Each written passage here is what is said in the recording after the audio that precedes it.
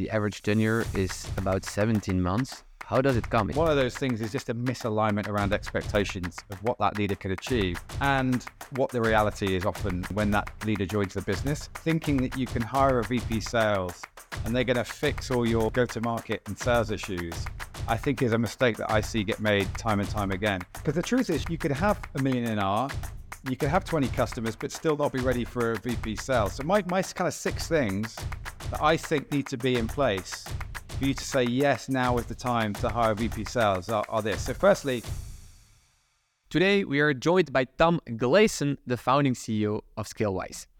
And Tom is here to drop some serious knowledge on hiring VP sales. And trust me, he knows his stuff. Because at Scalewise, they are helping B2B tech companies by providing permanent or interim fractional VP sales. But this makes Tom super qualified to talk about whether or not you're in the stage of needing a VP sales, not an unimportant question, the common slip-ups company makes when hiring one, and 3, how to nail it when bringing a VP sales on board. So in today's episode, we'll chat about why timing is everything when hiring, the different sales leadership roles and their respective responsibilities, the magic of using an interview scorecard to keep things fair, and why you got to get everyone on board when making this big decision. And now, for my conversation with Tom. What is up, guys? All right, if you're still wondering how generative AI is going to change the sales game, say no more, because I want to introduce to you Clay. In short, it combines prompt engineering with multiple data sources for ultra-personalized outbound campaigns. It's like something you've never seen before, and Clay truly revolutionizes the outbound game. I'm not going to tell you much more, but please just check out wearesales.com/Clay. That's wearesales.com/CLAY. All right, let's go back to the episode. Tom, super excited to have you on. And the number one reason why I'm super excited is because normally you were supposed to come in at the conference last year and just give a talk. Unfortunately, this couldn't happen. But so super excited to have you on the podcast now, and I'm sure we'll still have a lot to unpack. Can you maybe, for the audience that doesn't know you yet, Tom, please introduce yourself? Can you also maybe at the same time bring some past experiences so that we get a grasp of the revenue context that you are active in? Sure, absolutely. Yeah, really pleased to be here, Dylan. And yeah, it's a shame we couldn't meet at the conference last year. I'm hoping we get another chance to do that at some point. But yeah, I'm Tom Gleason. I've spent about 20 years in B2B tech. Over a decade of that time has been leading go-to-market teams within VC-backed SaaS companies, normally between kind of Series A to Series C. So that's normally where I come in and have the most impact. So, big part of my challenge, coming into these businesses is often taking, what the founder has built and probably sold, with maybe a small sales team. And then I'm, when that Series A funding lands, I'm then coming in to scale that business up, to accelerate growth, to rapidly hire, SDRs, AEs, and I've done a couple of CRO roles where I've been leading marketing and sales as well. So yeah, that's a bit of my background, but I suppose maybe more interesting and relevant as well is that I founded a community called the London Revenue Collective back in 2018, because as much as I've enjoyed the jobs that I've done, I always felt like there was a lack of support for people like me, so senior revenue leaders within fast growth tech.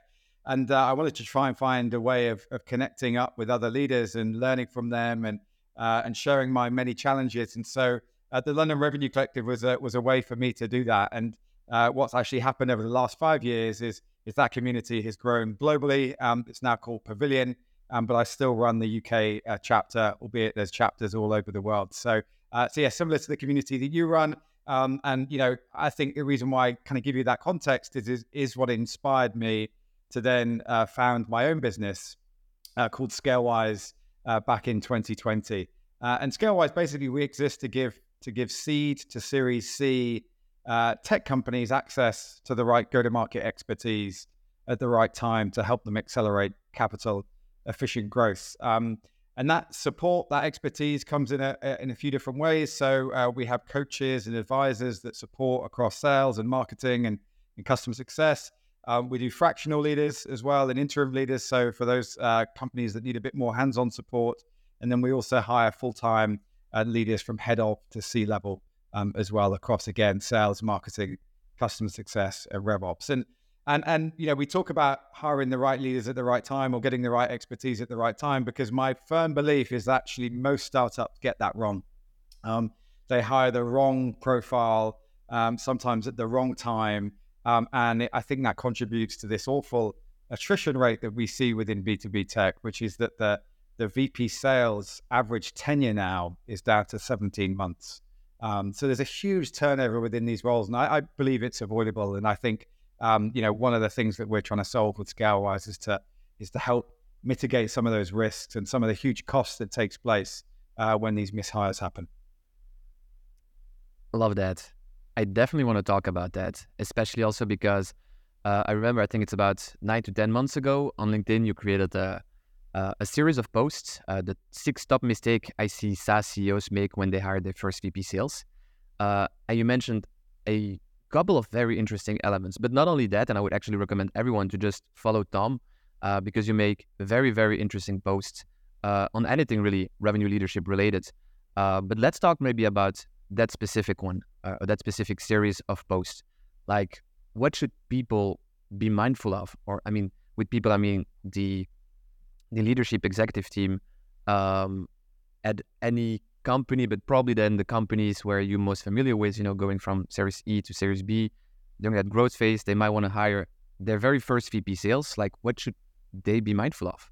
Probably the biggest mistake I see get made here, which actually I don't think was mentioned in that series of posts, interestingly enough, is hiring the VP sales too early. And I can talk about the other 6 mistakes that I see get commonly made in a moment. But this concept of thinking that you can hire a VP sales and they're going to fix all your kind of go-to-market and sales issues, I think is a mistake that I see get made time and time again. A true VP sales is not someone you hire to get your sales going at a startup. It's not someone that you should be hiring, a pre-product market fit, just because you as a technical founder or a non-commercial founder want to just like get rid of that problem and give it to an expert in inverted commas. My view is actually, if you hire a VP sales too early in that kind of journey from kind of trying to get to product market fit, then actually you just probably just delay your timing to get there. And the reason why that is that to get to product market fit, there's a huge amount of learning that needs to happen across the organization, but also from those early customers, around how do you product, how do you package, how do you price, how do you tweak the products to meet the kind of needs of the ICP? What is your ICP? And I think there's a whole load of kind of internalized learnings that need to happen there, pulling on external input, that actually like a VP sales isn't best place to do that. A founder that understands the problem space, that probably has won those first few customers, that really has a passion for solving that specific problem, they are definitely best placed, perhaps with a small sales team, to get those first few clients over the line and to ultimately reach product market fit. So the big mistake I see get made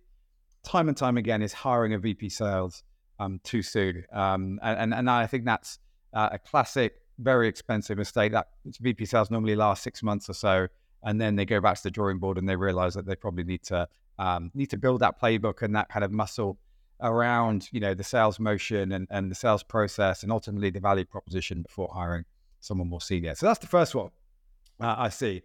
I think the second one, which I do mention in the post, is hiring for the future, not for now. And what I mean by that is if your annual recurring revenue is at 1 million and you're trying to get to maybe 5 million, what you really need is a sales leader that has done that journey from 1 to 5, that has that experience, someone that's hopefully recently completed that knows what it takes.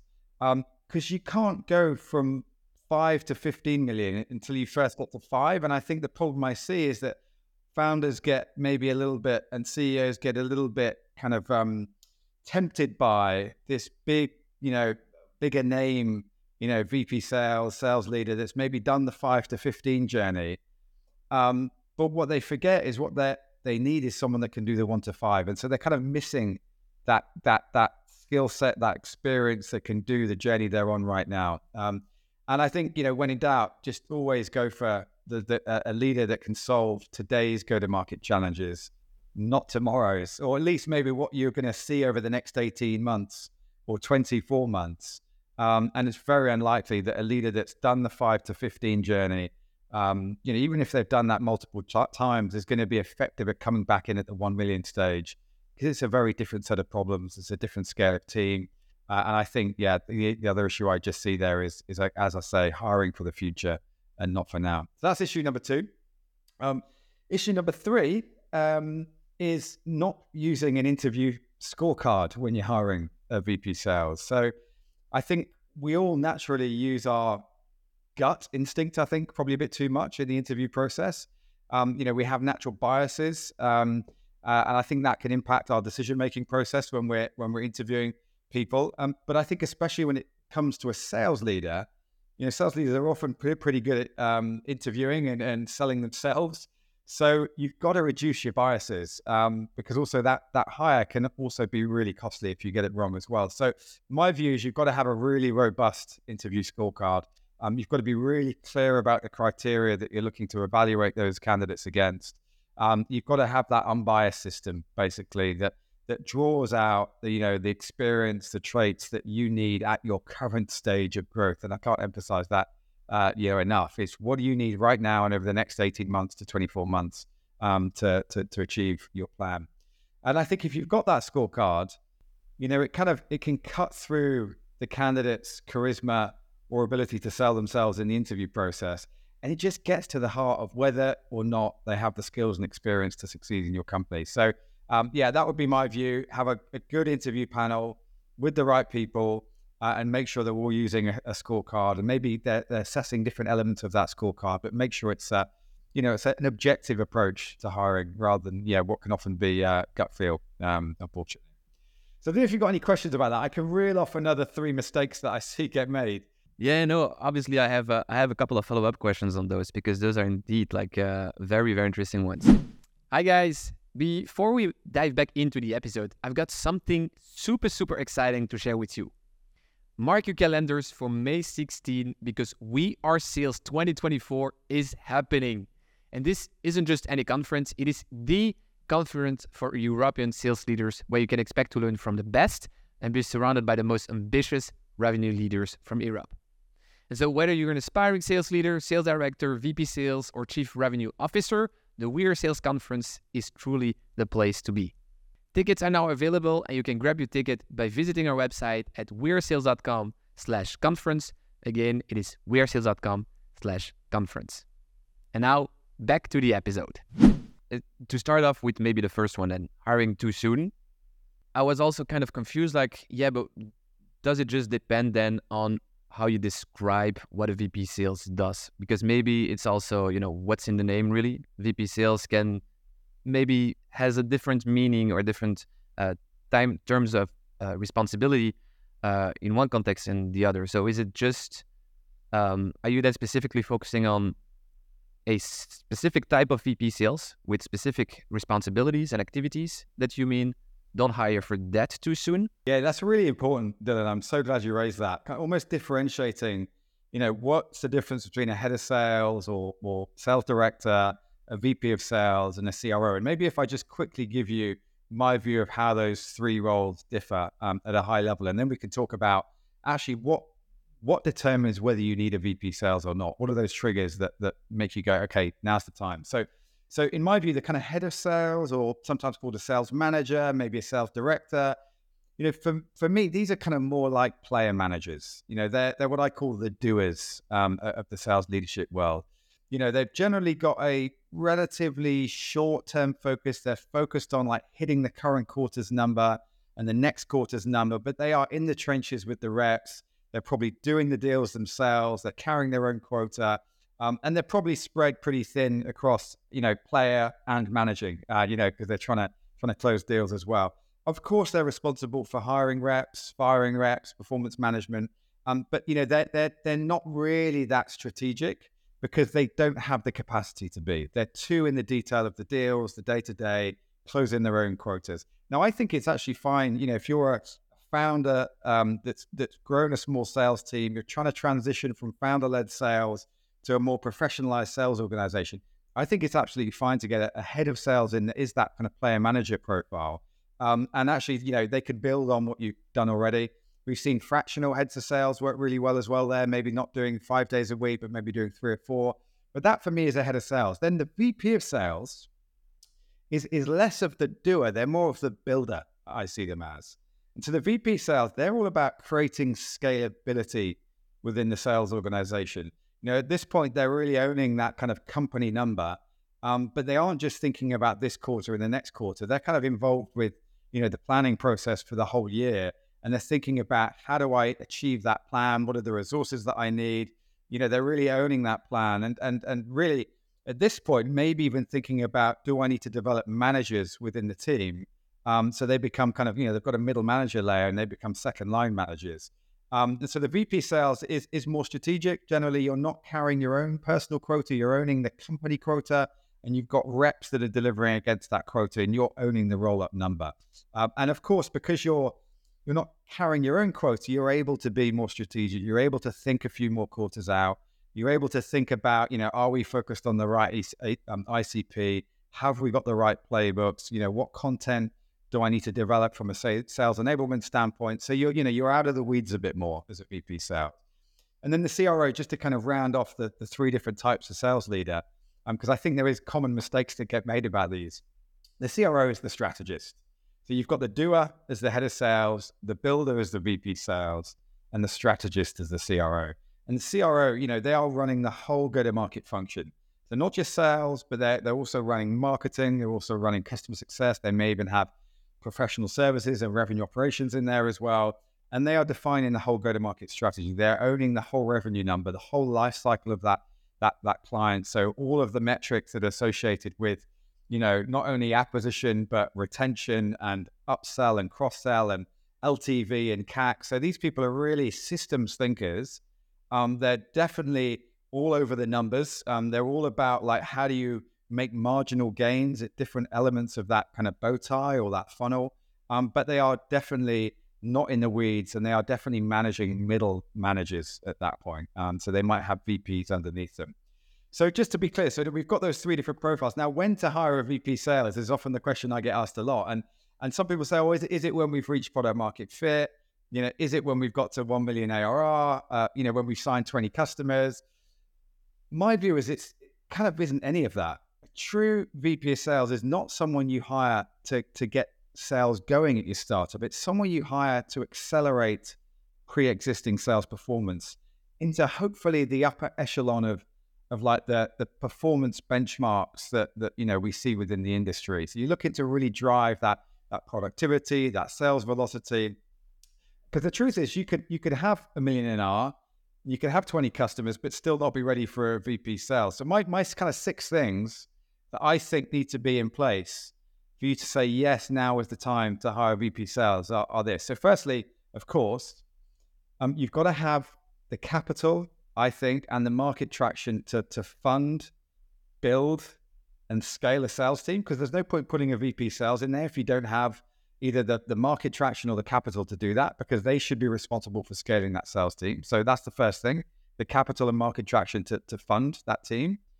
The second thing is, I think you've got to have at least 2 reps, probably more, who are on track to return a decent yield. And what I mean by sales yield is that essentially that quota to OTE ratio, which is really important in the early stages, like in terms of thinking about, should I hire any more reps? And there's a brilliant piece on this by the Harvard Business Review called the Sales Learning Curve. But I think you've got to be at least a 3-to-1 quota to OTE ratio in terms of the performance of your existing reps. At least 2 of them should be at 3-to-1, probably even 4-to-1 quota to OTE ratio.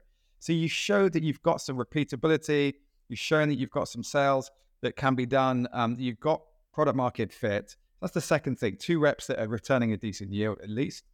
The third thing, and this gets massively under indexed, I believe, is you've got to have a demand generation engine that can scale with your planned sales rep headcount increases. So I think the common mistake I see is that you see a sales plan that's driven, the revenue number is driven by the number of sales reps that you hire. And ultimately that number is just a multiplication of the sales reps in quota. But there's not enough focus placed on what is the demand generation engine. How are we going to create the pipeline for them? Because AEs aren't great at consistently creating their own pipeline.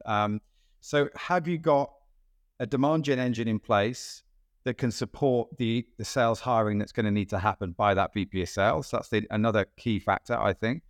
And that often means you've got someone leading marketing or demand gen that, has started to create some predictability around pipeline.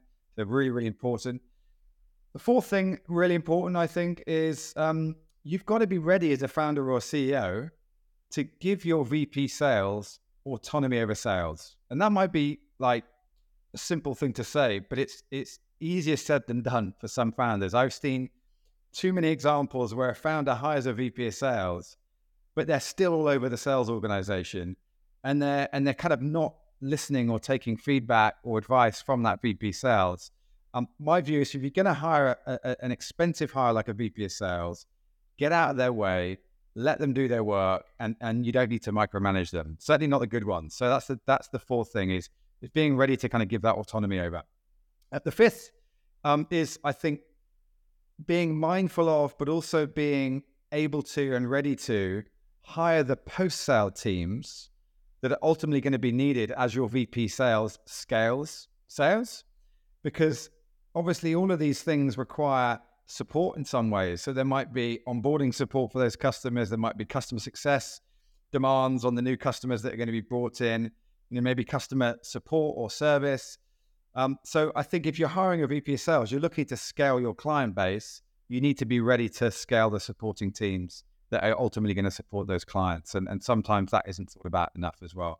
And then the final one is, I think you have to have the early signs of a repeatable sales process and a clearly understood value proposition. You don't need to have that nailed 100%, but I think you have to have some signs that, yes, there's a repeatable process.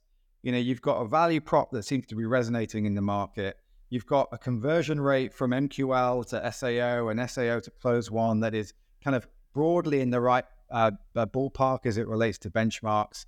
And now it's about how do you accelerate that? How do you improve those conversion rates? How do you put fuel on the fire? So that was a very long answer to your question about when's the right time to hire us, but hopefully that helps.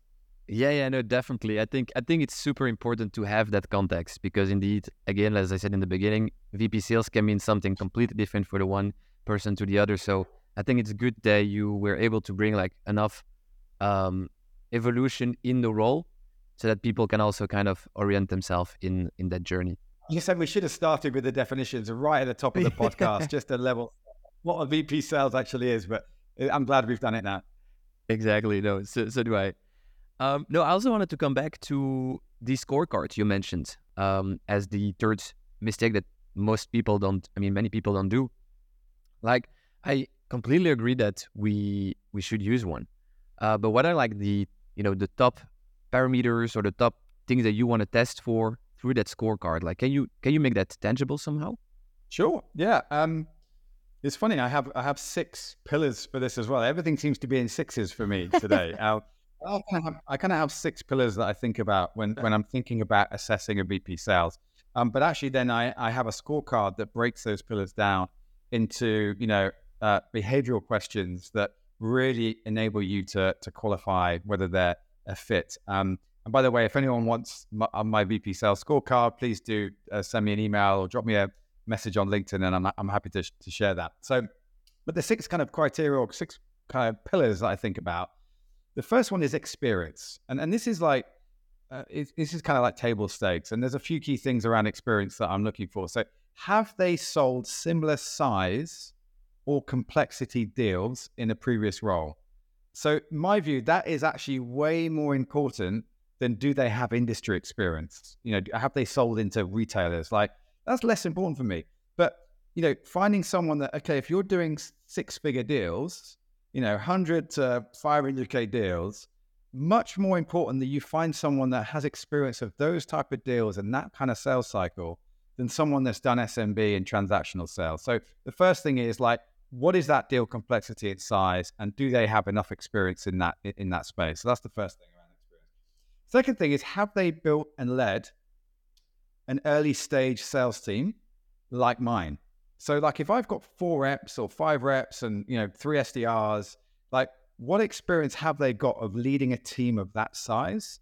And how recent was that experience? Because if that was 10 years ago, and since then they've been leading teams of 30 or 40 or 50 reps, well, that for me isn't relevant enough. So like that experience needs to be recent, and it needs to be relevant to my current context as a founder or CEO. And then another like simple one is, have they grown a business, again, relatively recently from our level of recurring revenue to where we're looking to get to in the next 18 to 24 months. And this is to my point earlier about hiring for the now and not for the future. And like, if I'm at 1 million and I'm trying to get to 5, when did they last do that journey? And hopefully that was recently. If not, you need to really make sure that they're still able to get back in early stage and do a lot of the blocking and tackling and foundational stuff that needs to be done, when you're at that kind of, sub 1 million or a million mark. So that's kind of the experience pillar. And then you got the hiring and onboarding pillar, because for me, a VP sales, one of their biggest jobs and most important jobs is hiring and onboarding great reps. And so for this, I would be asking what I call behavioral or competency questions. And basically what these questions are they look for the candidate to draw on specific examples versus, can you give me an answer about how you would deal with this type of situation? That's a hypothetical question. I don't want hypothetical answers. I want proper, tangible answers based on previous experience. So a prime example of a behavioral question around hiring onboarding is, how have you in the past analyzed, what a ramp rate should be for an AE or an SDR, and how have you improved that ramp rate during their onboarding? So like a very tangible, like think about the past, give me an example of like how you think about what that ramp rate should be and how you've improved it. And you can also, delve into lots of different areas with behavioral questions like that around hiring, but that second pillar is hiring and onboarding. The third pillar for me is coaching, because that's a critical part of the VP sales role. You are hopefully not doing all the deals for your team and jumping on every call and closing deals for them. What you really want to be effective at is developing those team members to be, hopefully as good as you, or maybe even better than you, right? So again, behavioral questions around coaching, things like how do you, tell me about a time maybe when you've coached an underperforming middle manager or maybe an underperforming rep. What was the issue? How did you approach the coaching?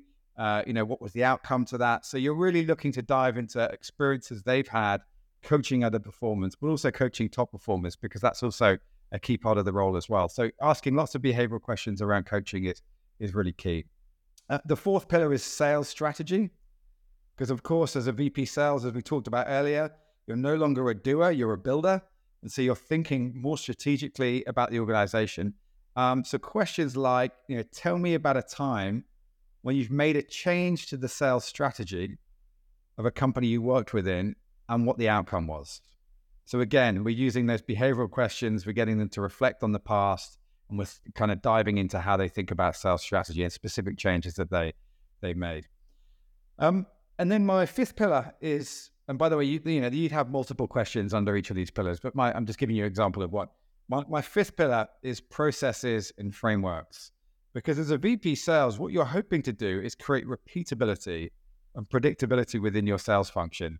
And I believe firmly that comes from having like processes, playbooks, the right frameworks in place that create the kind of guide rails around performance that creates that predictability. So I would ask them things like, what is your favorite forecasting methodology and why? Do they even have a forecasting methodology? Why do they like that particular one? How did they evolve their methodology? What was their forecasting accuracy? In a previous role, how far off their forecast were they? On the full year basis. So those types of questions I think could dive into things around forecasting, but then also how do you structure your sales process in your previous company? How did that process evolve and why did it evolve? So, are they using Medic? Are they using spin, what methodology do they use? Why do they use it? Do they even have one? And how has that evolved? So really, really important to look at. And then the sixth final kind of pillar for me is culture trait and kind of that fit around the culture. Now that's going to be very dependent upon the company that they're joining, but I would definitely be over-indexing on culture fit and really thinking about, is this person going to be able to assimilate into our culture? Are they going to be culture additive? And so you're going to have probably a set of questions that enable you to assess whether they're a cultural fit. I have a bunch of questions if it was someone joining Scalewise, but each company is going to be different. So they're the kind of 6 pillars that I think about. And as I said, I've got a scorecard. If anyone wants it, I can ping it over to them as well. All right, guys. Imagine being able to leverage the data from LinkedIn, Google, any website, and then leveraging prompt engineering and generative AI to craft the perfect message. That's now possible thanks to Clay. Clay truly revolutionizes the outbound game, and so you can try it out for free by surfing to wearesales.com/Clay. That's wearesales.com/CLAY. All right, let's go back to the episode. While you were explaining this, though, I was kind of asking myself, if you would look at it through a matrix, right? You could have the company side and the VP sales side, meaning that at the company side, you could have, they have hired VP sales before, or it's their first one. And also at the VP sales side, you could say, it's my first time being a VP sales, or I have done it multiple times already. And here I was more thinking that you were giving recruiting advice for the quadrant, like it is the company's first time, but I'm looking at VP sales that have been VP sales already in the past multiple times. But I'm also asking myself, like, could we also look at people that have only been ICs so far, but that want to make the step towards VP sales? Maybe they're a little bit more affordable, maybe depending on the context of the company, especially if they're not super like VC backed, it might be like the better approach to go. Do you also recommend that? Do you also have advice when it comes to that? Kind of curious. Yeah, really good question, Dylan. And, I consider that a stretch VP. So when you take someone that's been maybe a high-performing IC that maybe has the desire to step up and you give them that opportunity to step into that role. I've seen it work well, but I've also seen it go horribly wrong. And I think we're probably too quick in the industry, I believe, to promote individual contributors into leadership roles without really thinking about if it's the right thing for them. And secondly, do they have the right support to make that transition successful?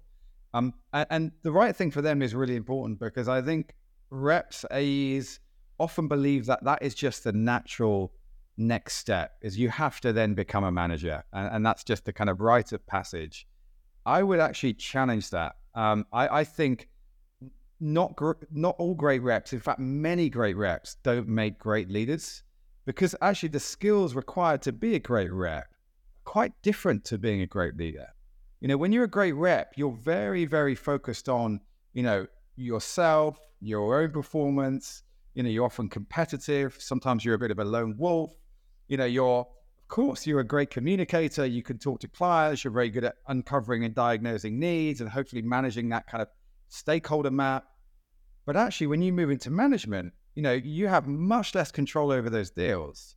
And you have now are trying to gain, control through other people. And that requires a different skill set. But also, not only that, I think that, it can often be actually really difficult to move from having a peer relationship with someone to then moving into a manager role with them. And I've seen that go wrong a few times as well, where, that relationship either retains too much friendliness about it, or they go completely the opposite way and they become quite dictatorial and kind of hard line with the people that they work peers of. And that middle balance, that middle ground is so important. Now, if we're talking about bringing someone in externally, maybe that problem doesn't exist. Of course, that's great because you don't have those dynamics, those relationship dynamics.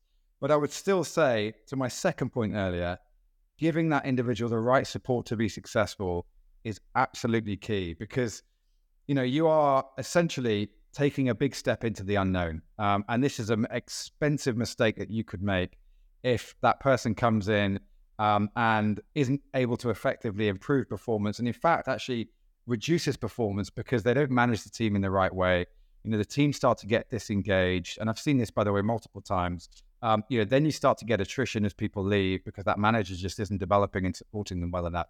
And before you know it, what you were hoping was improved sales performance has now taken you backwards, and now you're in a real mess. So I think it can be done, but one of the things that we do at Scalewise is we provide VP sales and coaches. So we match our clients up that are looking to make that move, maybe promote someone that hasn't done the role, and we give them a really experienced VP sales that works for them, on a coaching basis, a mentoring basis, and really make sure that they're able to kind of understand their blind spots, have that mirror held up to them, coach them in the areas that they need to be developed, and hopefully smooth that journey from IC to lead it, because it's a way more challenging journey that people expect, I think.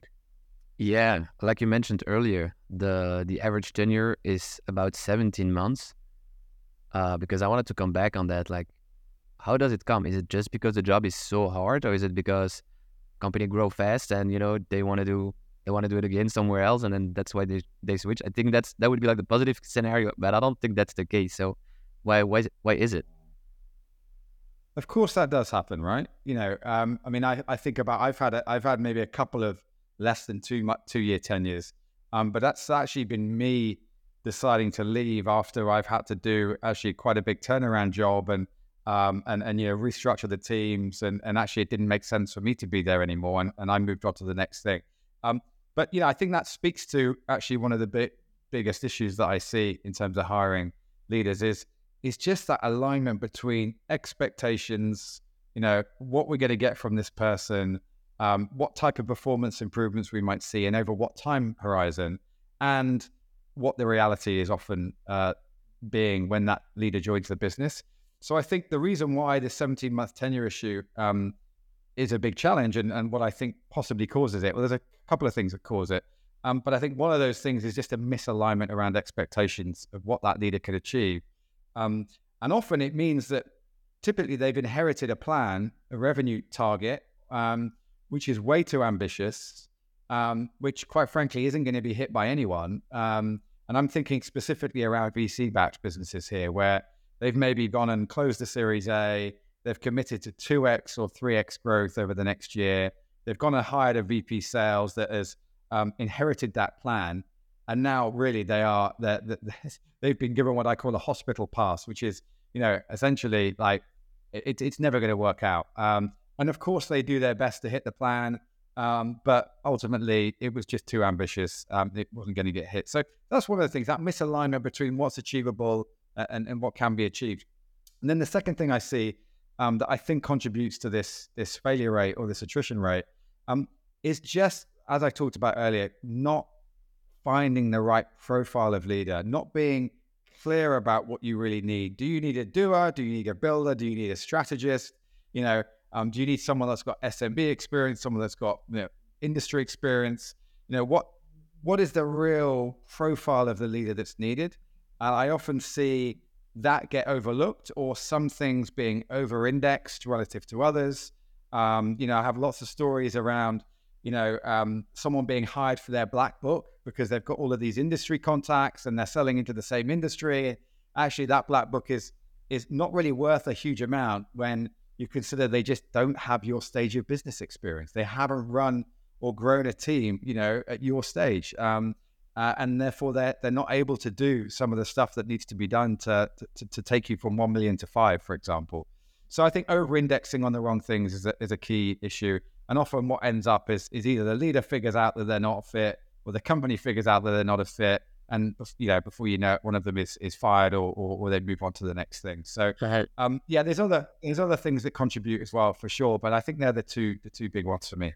Yeah, no, definitely. And like you mentioned, it goes both ways. So it's also the VP sales that's being hired that I guess needs to be careful somehow, or because it also reminds me of a quote I read through one of your LinkedIn posts. Before accepting the role, make sure you have early visibility into the sales plan you will inherit. I think it goes back with what you said. Yeah, really key. I think, as a VP sales joining a new company, I think firstly and most importantly, you've got to do a really good bit of due diligence. I definitely have been guilty of not doing enough in the past and thinking when I'm coming into a company that it's a certain type of environment and there's a certain amount of pipeline and the unit economics in terms of the kind of cost of sale is in a certain place.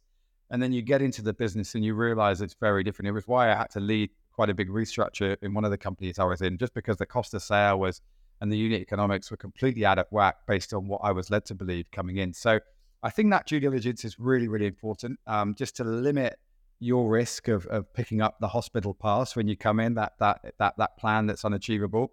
And I think that due diligence probably needs to come in a few different forms, in my view. I think, of course, you want to meet as many team members as you can. You ideally meet investors if there's investors, but I'd also be speaking to customers as well, really understanding, what's their view of the value prop. Why are they sticking around? What would cause them to churn? All that stuff that's really going to help you think about the value prop and how strong that value prop is, I think is really important. The other thing I think that you need to get visibility of, in my view, is the CRM.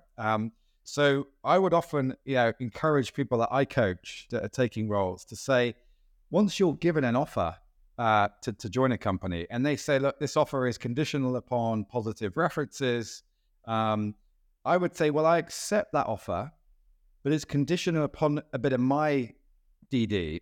And one of those things is I would need to get access to your Salesforce or HubSpot instance because I really want to just take a look at the pipeline and what I'm seeing in there and some of the conversion rates. So I think it's really important that you get access to their CRM as a part of your DD process. The other thing, which I did once as well, which is really insightful and I encourage others to do, is the most recent board meeting minutes, assuming they're having relatively regular board meetings. Now, I want to see what's being talked about at those board meetings. I want to see what the top priorities are, where the challenges are, and I want to see that kind of unfiltered view of what's happening at a macro level within the business as well. So I'll be asking for that too. And then I would also be doing some back channel references on the founders. I made a mistake once where I didn't do this, and I joined a business and I hadn't realized that the two co-founders were basically at war with each other. They were both trying to get each other out of the business. And I think if I'd done some back channel references and a bit more DD, I would have realized that. But it put me in a very difficult position sat between the two of them. So yeah, DD is super, super important. But I also think it's really important to think about when you join a business, if you're going to be successful, like building those early relationships with your team during your onboarding. You've got to get buy-in really quickly, I think. Because you're ultimately going to be coming in, probably making some changes. You may have to be firing some people, hiring some people.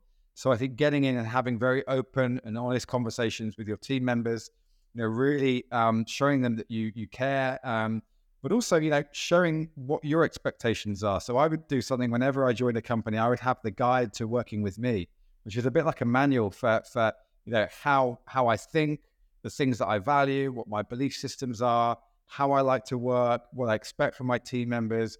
And that was just a really great way of level setting from the get-go, what they can expect from me. But it also opened up the conversation around what they're like, what their belief systems are, their values, how they like to work, how they like to be managed. And I think as soon as you can get that kind of open dialogue happening with your team members, the quicker you're going to ramp, the quicker you're going to build relationships and hopefully have impact. I love that. It also makes me think of something else that someone said one day inside our community. And it maybe also goes back to maybe, depending on your opinion on it, if it is a mistake that potential CEOs make when hiring a first VP sales. But I know someone in the community who wanted to, get the job as the VP sales inside a company, but he had to have a conversation with the current VP marketing, and that person could really just say yes or no, because they strongly had to work together. And so I'm also curious, what is your opinion on having that being part of the hiring process, having those discussions with VP customer success, VP marketing, maybe VP product, maybe, whatever stakeholders are actually involved in the job role, and having a hard opinion on the final decision? Yeah, I think you touched on a really important point here, Dylan, and it's something that we do a lot at Scalewise. So if a client comes to us and says, look, can you help us hire a VP of sales or a CRO or a VP marketing?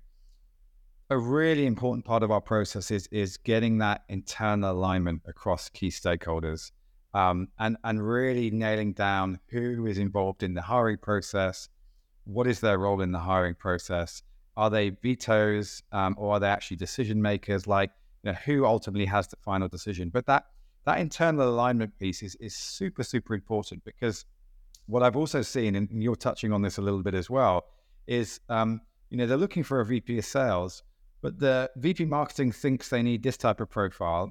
The CEO thinks they need this type of profile. The VP product thinks this type of profile is going to work the best for them.